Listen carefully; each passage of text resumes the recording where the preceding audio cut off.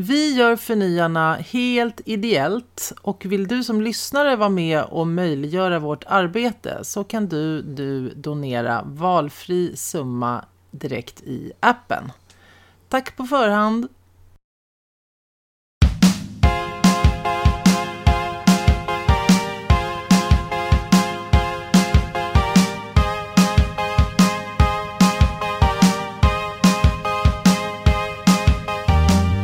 Isabelle McAllister.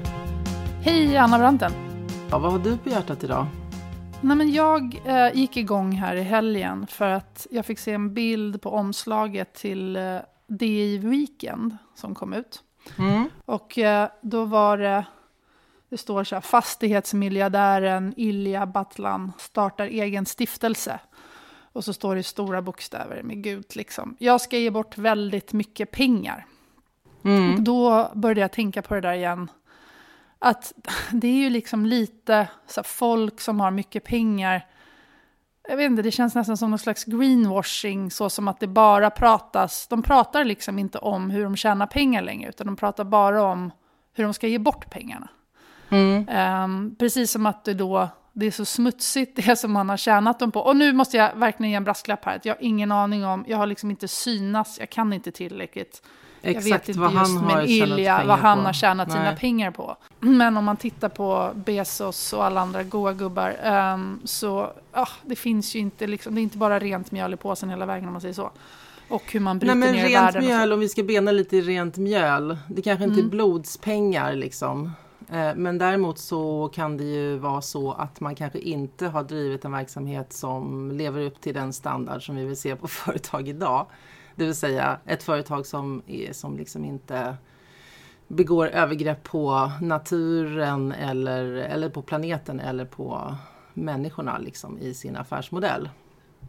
Det är väl den typen av krav vi vill ställa nu.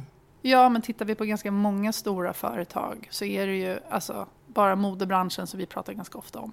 Hur många som inte ens har en levnadslön, det skulle jag kalla lite blodspengar. Eller alla vi här nu som är på Clubhouse som har en iPhone som var mineraler uppbrutna av diverse människor i gruvor. Alltså så här, det är ju ganska smutsigt, ganska mycket av det vi gör. Och det har gått så långt på något sätt så att man nästan inte fattar det, känner jag. Alltså så här, vi har gått över så många röda signaler som varningslampor som blinkar över att så här kan vi inte ha det. Och ändå så tar vi det som normalt. Alltså. Precis. Alltså, vi har väl egentligen inte betraktat det som onormalt tidigare. Alltså hade vi vetat allting vi vet nu så kanske inte en del av de här företagen hade sett ut som de hade gjort. Utan då kanske man hade tagit in andra perspektiv från början. Så att på något sätt är ju det svåra också att liksom backa. Men jag tänker på att pengar säger så mycket mer. Alltså, det första jag kom att tänka på när du sa det, så här, visste man inte det så bara Erin Brockovich, när kom den ut? Alltså så här, 20 år sedan. Alltså förlåt att jag drar en Hollywood-rulle igen, men den är ju också baserad på verklig historia. Alltså man smutsar ner floder och så vidare för pengarna går liksom före. Det är väl det vi ser och har sett. Men vi luras av det på något sätt. För att det är pengarna och det är vad man får med pengarna. Och att man på något sätt är smart. Eller som Trump, liksom. Han har pengar, han är en duktig affärsman. Är ju lite det han sålde in sitt race på. Och sen så någonstans vann. Alltså, men här tänker jag, men är det inte också väldigt stora skillnader? Alltså i USA så har ju det här med liksom, människors förmögenheter och filantropi varit starkt förknippat med varandra. Alltså i USA så du kan inte gå på ett museum eller besöka ett universitet eller så utan att de har vingar eller vad heter det? Flyglar med precis. Flyglar liksom med namn på. Som är sponsrade. Ja, och eftersom de inte har något trygghetssystem på samma sätt som vi har så finns det också ett starkt tryck på dem som har pengar att på något sätt bedriva filantropi. Också skattereducerat får man inte glömma bort. Nej men exakt. Men i Sverige är det ju inte riktigt så. Alltså vi har ju haft en liksom, tilltro till staten. Men samtidigt så tycker jag mig ändå se att i takt med att vi också börjar få de här enhörningsföretagen, alltså de här riktigt stora som börsnoteras och där grundarna gör olika exits som Daniel Ek på Spotify eller Niklas Adelbert som var med och grundar Klarna, som sitter på enorma pengar. Då har de ju också börjat ägna sig åt någonting som är snarlikt filantropi. Eller är det filantropi egentligen? Jag vet inte. Alltså jag vet inte exakt definitionen av filantropi, måste jag erkänna. Men filantropi i min värld, det är ju att man ger bort pengar. Man ger bort pengar till goda syften som på något sätt ska fylla någon form av det ska göra samhällsnytta. Men då ger man ju bort pengarna så att säga och sen så låter man andra förvalta pengarna. Men det finns, när du sa att du ville prata om de här sakerna så började jag googla lite och då tyckte jag mig plötsligt se att det fanns någon sorts medial oklarhet kring vad det egentligen är Daniel Ek och Niklas Adelbert just gör med sina pengar. Alltså man använder i rapporteringen så här till exempel, Dagens Nyheter skriver om när Norrsken startas så står det att han tog 170 miljoner ur egen ficka. Och sen så skriver de att Niklas Adelberts nya donation på 500 miljoner kronor. För mig är det liksom, där ser det ut som om att han på något sätt bedriver någon form av välgörenhet när man beskriver det så. Men i själva verket så är ju det all cred till Norrsken och vad de gör, men det råder väl ingen som helst tvivel om att de också vill tjäna pengar på det de gör. Det är inte så att de ger bort några pengar. Nej. Och Daniel Ek hade ju också en sån grej. Han skulle skänka 10 miljarder svenska kronor till techbolag. Och just skänka, googlar man då får man upp någonting från Svenska Dagbladet som säger att han skänker de här pengarna. Och det är väl knappast så att han skänker. Men det kanske är mer. Ja, men läser man, men jag bara är ute efter det är liksom hur man beskriver det. För att står det att han skänker pengar, då kan man ju lätt få bilden av att han är supergenerös och gör det här för att han har tjänat en massa pengar och nu ger han tillbaka till samhället. Men läser man artikeln sen så framgår det ju ganska tydligt att det är ju inte alls någon liksom filantropi han ska ägna sig åt, utan han vill ju få jättebra förräntningar på sitt eget redan enorma kapital. Han vill ju tjäna mer pengar. Och det är det här som jag blir liksom lite irriterad på. Att det hela tiden det skrivs så fint om hur man ger bort alla de här pengarna. Det var ju samma sak som Bezos som gick ut för något år sedan och skulle ge. Ja, det var ju ofantligt mycket. Alltså mer än vad någon någonsin har gjort till världen och till klimatförändringar och så vidare. Men sen var det ju, vi gick igenom lite det i podden då också. Men när man gick igenom när folk tittade på det där, alltså då var det ju periodiserat. Det var ju också gjort så som att istället för att han ser över sitt eget bo, hur ska Amazon och deras underleverantörer och så vidare bli bättre och renare och klimatvänligare, så tar man liksom alla pengar man tjänar i grundorganisationen och stoppar ner det i liksom nya grejer som också han väljer. Så det blir också lite så här storhetsvansinne tycker jag i att så här, jag har tjänat de här pengarna, jag tycker att det är bra och nu ska vi cure cancer, vilket för sig är bra. Alltså nu, jag bara hittar på något nu. Men det blir ju liksom inte någonting som blir kanske för alla då. Eller så här, som det kanske blir med om skatt och så vidare, samhällets. Alltså det är inte så att de bara, vi skänker det till den svenska sjukvården som behöver pengar. Utan då är det så här, nej jag vill ha min egen del av det här. Förlossningsklinik, alltså så här. Och det är ju inte så här, det är inte att jag ska skita ner på att någon vill ge pengar till någonting som är bra, men jag tycker att det blir lite så här envåldshärskaraktigt och att tidningar inte synar det här, utan det blir liksom på något sätt det nya goda. Jag är visst god, jag håller inte på med några smutsiga affärer för jag ger bort mina pengar, och så är det ändå så här, ja, men jag har ju så jävla mycket pengar så att det är där det är fel från första början tycker jag. Alltså igen, så här, Bezos som skulle kunna då, han har tjänat lika mycket under covid så han skulle kunna ge 1 miljon kronor till varje Amazon-anställd. Eller då de här 10 rikaste personerna i världen har då ökat sin förmögenhet med more than $400 billion since the coronavirus pandemic began. Alltså Ja, och problemet blir väl liksom någonstans att om vi liksom börjar importera det sättet att se på samhällsutveckling på. Alltså välfärden är ju någonstans byggt för att garantera att man inte ska vara beroende av, precis som du säger, vad någon eventuellt känner för att satsa på. Utan det ska finnas någon form av bredare tanke om alla individers rätt till olika saker. Så den glidningen kan väl vara lite värd att hålla ögonen på, tänker jag. Ja, och så finns det en annan del i det här som jag också kan känna så här, att både Bezos och Elon Musk och alla bara, de vill till space. Och bara, det är väl kul om någon satsar på rymden. Men för fan, ni skitar ju ner hela jävla världen. Och så ska ni bara abandon den och sticka, förlåt, jag läser massa engelska artiklar så jag blir lite Dolph Lundgren-aktig här.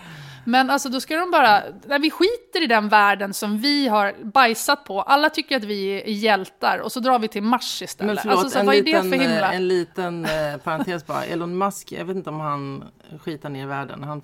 Han har ju ändå någon form av bra tanke om en grön framtid. Jag vet inte. Men han är väl bättre över dem. Ja, på så sätt. På grund av att liksom... han har jo, men det stämmer ju samtidigt. Alltså att han har väl kanske en affär som på något sätt...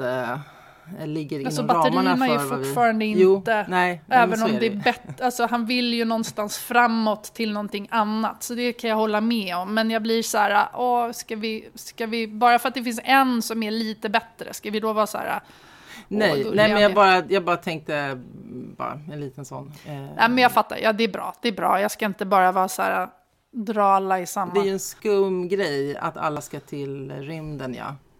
Därför att på något sätt så tänker man ju då att har vi med alla de här pengarna liksom, då har vi då övergett det som vi vill göra här på planeten, att försöka rädda den.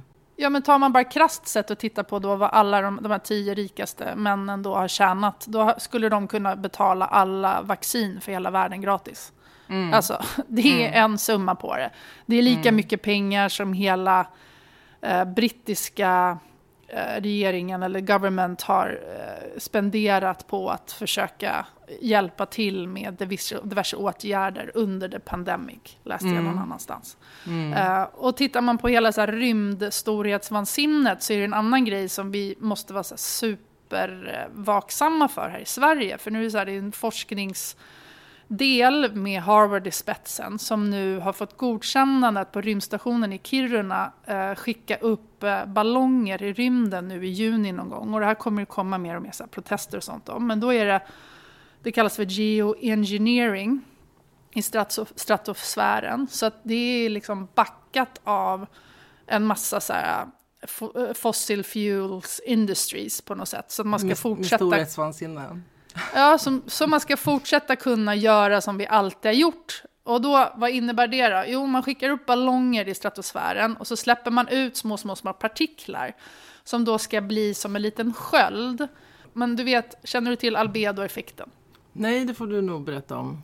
Ja, det är det som är en av de grejerna som man pratar om när det gäller klimatförändringar. Och det är ju så här att polerna har is på sig och de blir ju som en reflekterande sköld.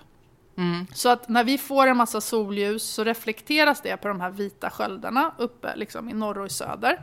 Och så studsar solljuset på isarna och så ut i rymden igen.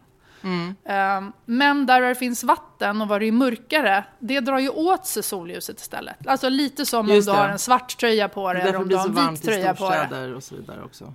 Ja, så därför blir det också varmare. Så det som håller på att hända nu och som man ser i en av de här tipping pointsen som man kallar dem då liksom med klimateffekterna, att det är så här, det kommer gå extra snabbt, det är ju då för att isarna smälter. Det gör att det blir mer mörka ytor i världen. Så att vi har mindre reflekterande sköld i de vita isarna och vi har mer mörkt som då drar åt sig. Så det blir liksom som en trippeleffekt genom att det blir mer mörkt som drar åt sig saker och mindre som då studsar. Vilket gör då att uppvärmningarna kommer gå ännu snabbare. Plus att då på de här polerna också så finns det en massa alger som är svarta och de gillar färskvatten. Så de tar sig liksom upp mot ytan och är mörka, vilket gör då att det blir mer och fler alger som också gör att isarna smälter snabbare och snabbare. Det man då vill göra med de här forskningsprojekten, det är då så här, men vi släpper upp en ballong i stratosfären och så släpper vi ut en massa partiklar som små, väldigt, väldigt förenklat, jag kan lägga upp länkar till det här sen, som små färgpartiklar. Så om det kommer ligga i stratosfären, då kommer det bli som en reflekterande sköld. För att man såg någon gång då, 1991 så var det en vulkan på Mount Pintumbo i Filippinerna som sprack, säger man inte, erupted. Och då så kunde man se att runt om i världen så blev det 0,6 grader mindre under 15 månader för den här askpartiklarna då låg runt omkring. Det låter som en yta mellan jorden och precis, solen. Ja. Och då tänker de så här, men det här kan vi göra på engineering ways. Alltså vi försöker med det här själva. Men det här är ju livsfarligt. Det här är ju som en början till att bygga en atombomb. Och det finns ju jättemånga forskare som är så oroliga för det här. För det här gör ju att man kan punga in jättemycket pengar i det här. Det låter ju ascoolt. Vi kan hugga ballonger och vi bara får en reflekterande sköld och det värsta tech liksom. Så det är mycket så här tech-folk som bara, gud vad coolt.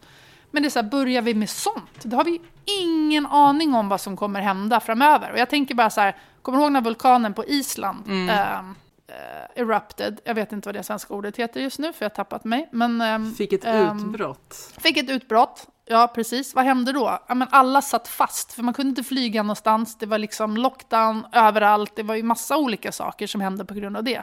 Så man visar igen bara upp de positiva grejerna.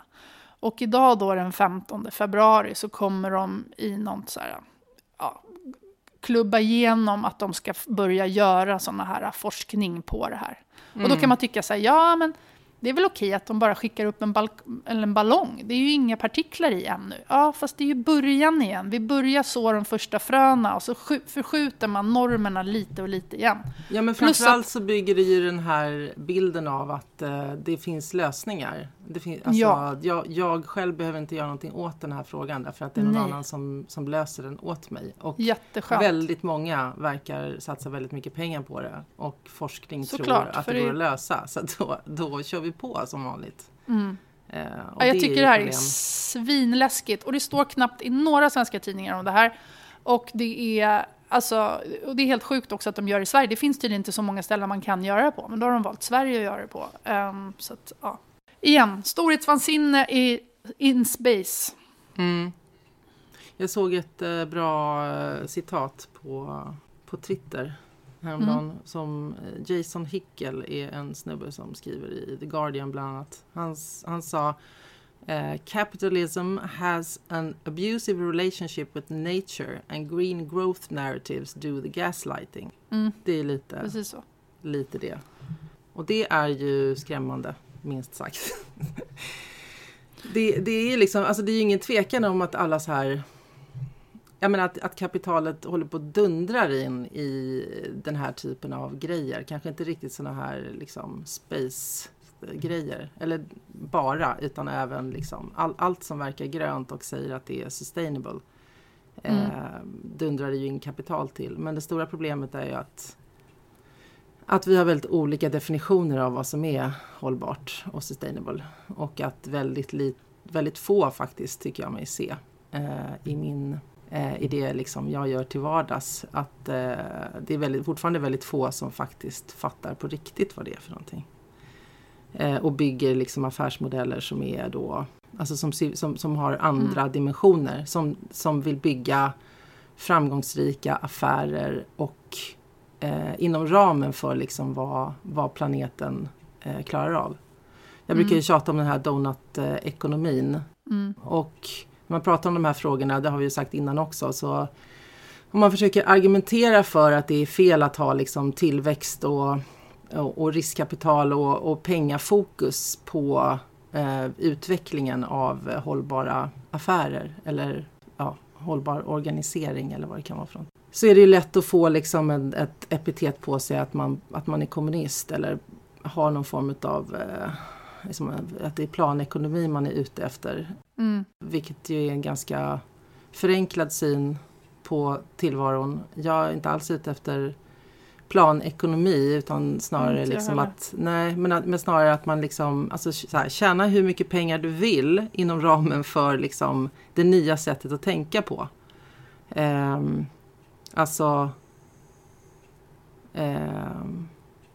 Ja. Ja, att det är ändå men det där tycker jag är svårt, för att jag är ju överlag egentligen inte för så här, förbud och grejer och sånt. Men jag tycker vi pratar alldeles för lite om mängd. Vad är rimligt? Så här, vad är rimligt att en person ska tjäna? Eller vad är rimligt? Hur många saker ska man få producera? För det är samma sak när du pratar om de här hållbara sätten att producera på. Det spelar ingen roll om vi gör saker mycket, mycket bättre. Om vi fortfarande producerar 1 miljon varor av någonting, så blir det ju dåligt av bara mängden. Och det är ju så här, tittar man på alla våra stora företag, H&M, Ikea och så vidare, som pratar om att bli cirkulära och så vidare, men de pratar aldrig om mängd. Alltså så här, hur kan det, alltså det kommer ju fortfarande, även om vi återbrukar och återvinner kläder och möbler och annat och in i det i systemet igen, så är det ju fortfarande när man producerar sakerna som det går åt energi och så vidare, plus att vi tar från naturen, så pratar vi inte mängd. Ingen av de här företagen pratar ju om att vi ska göra färre saker och bättre saker. Nej, det är ingen som vill tjäna mindre. Det är ingen som vill tjäna mindre, utan alla har ju fortfarande, alltså så länge man har aktieägare som förväntar sig någonting av en, så vill man ju fortfarande tjäna mer. Men det jag verkligen tror kommer att hända, det är ju, och det ser jag ju redan liksom, att det kommer ju komma företag som har fattat allt det här. Som bygger sin verksamhet inom ramen för liksom, utan belastning på, eller för stor belastning på miljö och människa. Och deras affärsmodeller är ju så fantastiskt spännande. Därför att om det sämsta av att bygga företag utifrån den här dimensionen då tidigare då, och visst det här green tech-tänket fortfarande i väldigt stor utsträckning handlar om att göra vinst, och det ska vara effektivt och det ska mätas och det är riskkapital och det är pengar och så vidare, så finns det ju nya företag som bygger utifrån helt andra dimensioner. Som är syftesdrivna, som bygger samarbete på andra sätt, som är helt transparenta, som inkluderar. Och det kan låta som flummiga ord. Ja, men det kan låta som flummiga ord. Men vad de de facto gör, det är ju att de bygger det här nya favoritordet resiliens. Alltså istället då till exempel för att, alltså den traditionella logiken är ju att bygga ett företag och så pressa makt och kapital uppåt på något sätt. Så bygger de nya företagen kedjor av företag istället. Som är så här superflexibla kedjor som på något sätt är autonoma och självfungerande med väldigt stor liksom transparens mellan de här olika delarna. Vilket också innebär då att om du tidigare hade ett företag som verkade på en marknad med en väldigt tydlig idé, om du hamnade i skiten på något sätt så riskerar hela företaget att lida av det. Medan här, om någonting blir fel, så kan du bara klippa bort en del så att säga, och så är allting fortfarande lika starkt. Och de tycker jag som är superintressanta. För där, som ett exempel till liksom, i hur man kan tänka där då, att men tidigare om du jobbade med innovation till exempel på företag eller affärsutveckling, och så kommer du på någon form av ny produkt eller någonting som du ska göra, så är den första frågan du får då oftast ifrån chef eller marknadsavdelning eller så här: hur passar det här in i vår produktflora? Eller hur kan vi som sälja den här grejen då till vår befintliga målgrupp? Det är ofta frågor man ställer sig för att veta om man ska lägga pengar på utvecklaren. I det nya tänket så ställer du inte ens de frågorna, utan du litar på att den personen som har en idé vet vad den håller på med. Och så får den springa med idén. Skitsamma om det är ens i samma marknad eller det är en helt ny typ av produkt eller vad det är. Då utgår man istället från att ju mer kunskap och diversifiering egentligen du har inom din företags... Precis, ju mer bredd du har bland kunskaper och hur snabbt det rör sig på olika marknader, så ju mer kunskap bygger du ju liksom internt, och som lär dig att bli mer snabbfotad och kunna agera på liksom vad än som kan hända på på de här snabbföränderliga marknaderna som vi har nu liksom. Så att, det går väl inte att ha alla ägg i en korg längre på samma sätt. Nej, men exakt. Så att därför är ju, alltså, det är där liksom de intressanta företagen finns nu, tycker jag. Så att och där är det ju också lite ett problem eller problem är det inte, men det här är lite svårt att förklara, men jag ska försöka. Det finns alltså mycket av det här handlar ju också om inkludering i min värld. Därför att liksom, att köra på så här green tech-spåret kommer rädda världen utan att ta hänsyn till alla idéer och den liksom, samhällskunskap och mångfald som finns liksom, på alla andra fronter. Sånt här som vi har tjatat om tidigare. Hjärta, hjärna och så vidare. Så kommer man ju fortsätta missa liksom, bollen med det här med att ta hänsyn till liksom allt det nya. Och då kom det ett initiativ här i veckan eller för ett par veckor sedan som heter Shift Capital som tidningen Breakit gör ihop med Bling. Där man ska liksom ta kapital egentligen från Stureplan ut till orten och få fler att få tillgång till kapital helt enkelt och kunna driva företag. Och det alltså utifrån den gamla kontexten då, att det är så här företagande har sett ut och ska se ut, så är det jättebra att ge kvinnor och utrikesfödda och alla som har varit exkluderade från kapital tidigare pengar så de kan göra sin grej. Men det är lite så också att det är fortfarande att återupprepa gamla föreställningar om hur företagande bör se ut. Och det kommer inte, den här typen av grejer kommer inte nödvändigtvis att ta oss närmare att lösa klimatutmaningen, tänker jag. Därför att det är fortfarande upplagt liksom så att du ska, ja men det är alltså att styras av den gamla sortens riskkapital är inte nödvändigtvis en bra väg framåt för ett företag som är syftesdrivet. Därför att varenda gång som man ska fatta beslut och du står och väger mellan liksom om det här är någonting som kommer vara bra för världen. Och de här besluten kommer man behöva ta hela tiden. Alltså, ska vi göra så här eller så här? Ja, men gör vi så här så blir det bättre för världen. Och gör vi på det här sättet så får vi snabbare in pengar. Om man inte är helt överens med sin investerare där om att saker kommer få ta lite längre tid och man har liksom så här, ordentliga dialoger om hur pengarna är tänkta att jobba för att lösa samhällsutmaningar, så riskerar vi liksom att ändå fortsätta i liksom kapitalspåret och pengarna får styra. Så jag vill inte på något sätt säga att inte det här initiativet är bra, för det är fantastiskt bra för att det behövs jättemycket kapital där. Men återigen, det behövs liksom helt andra typer av lösningar också för att få idéer och möta kapital. Men det där har ju vi pratat om alltså, gång på gång att igen så här att vi måste se en förändring i samhället i stort med hur vi tänker och hur vi arbetar. Förändring tar tid och då gäller det liksom att nudga och man måste ta små steg, men hur mer man kan om typ klimatet och hela den grejen så är det så här, det är den tiden vi inte har.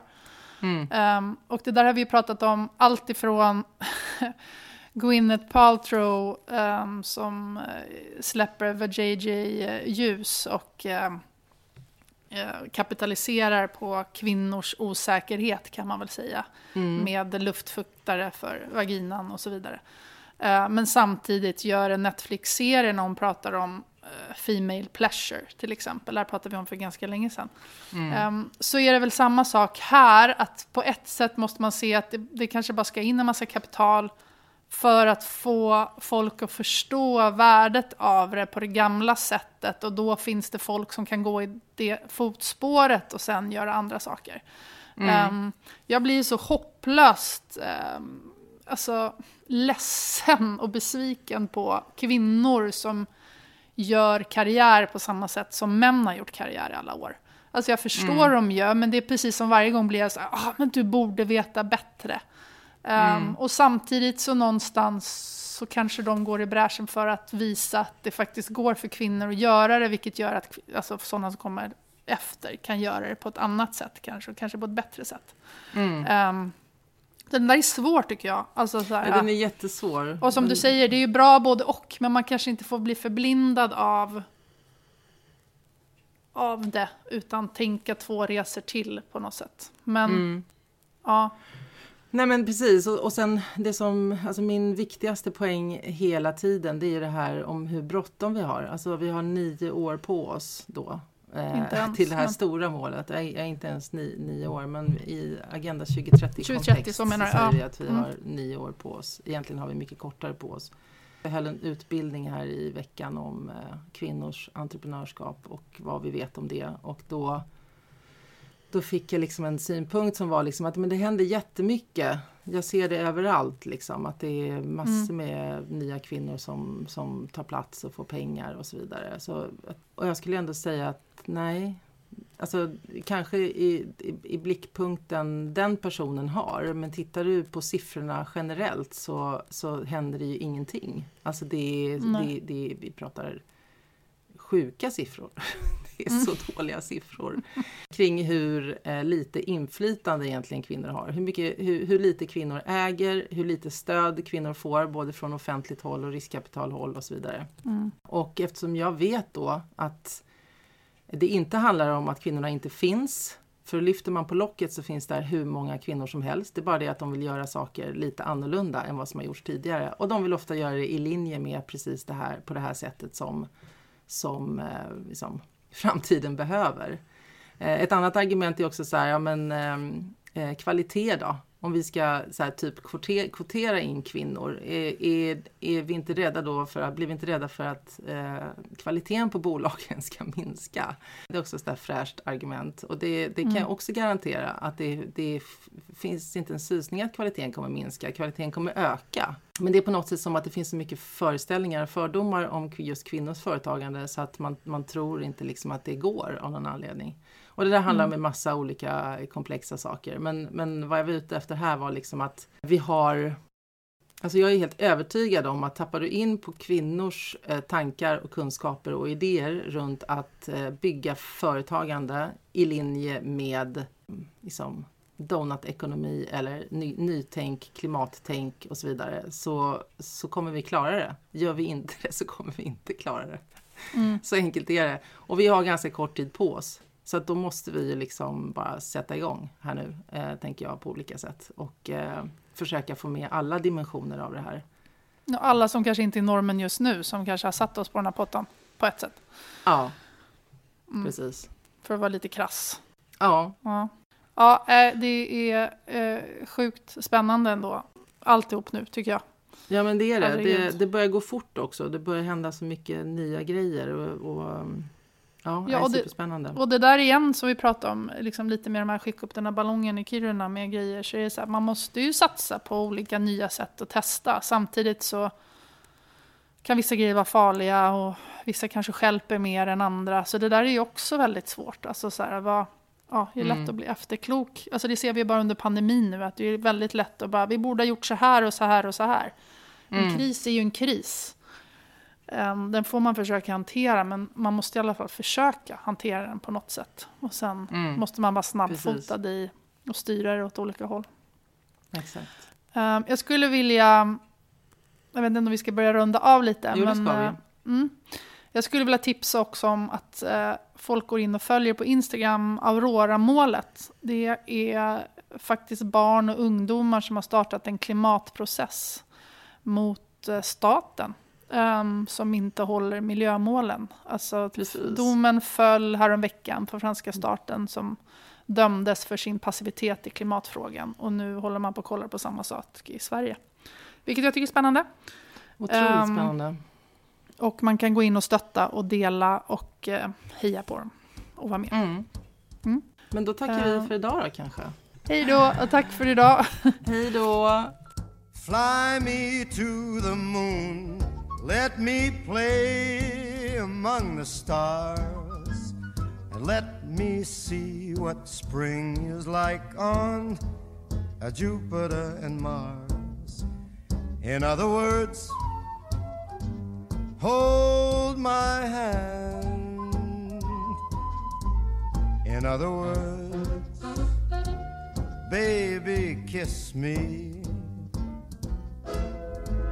Fill my heart with song and let me sing forevermore.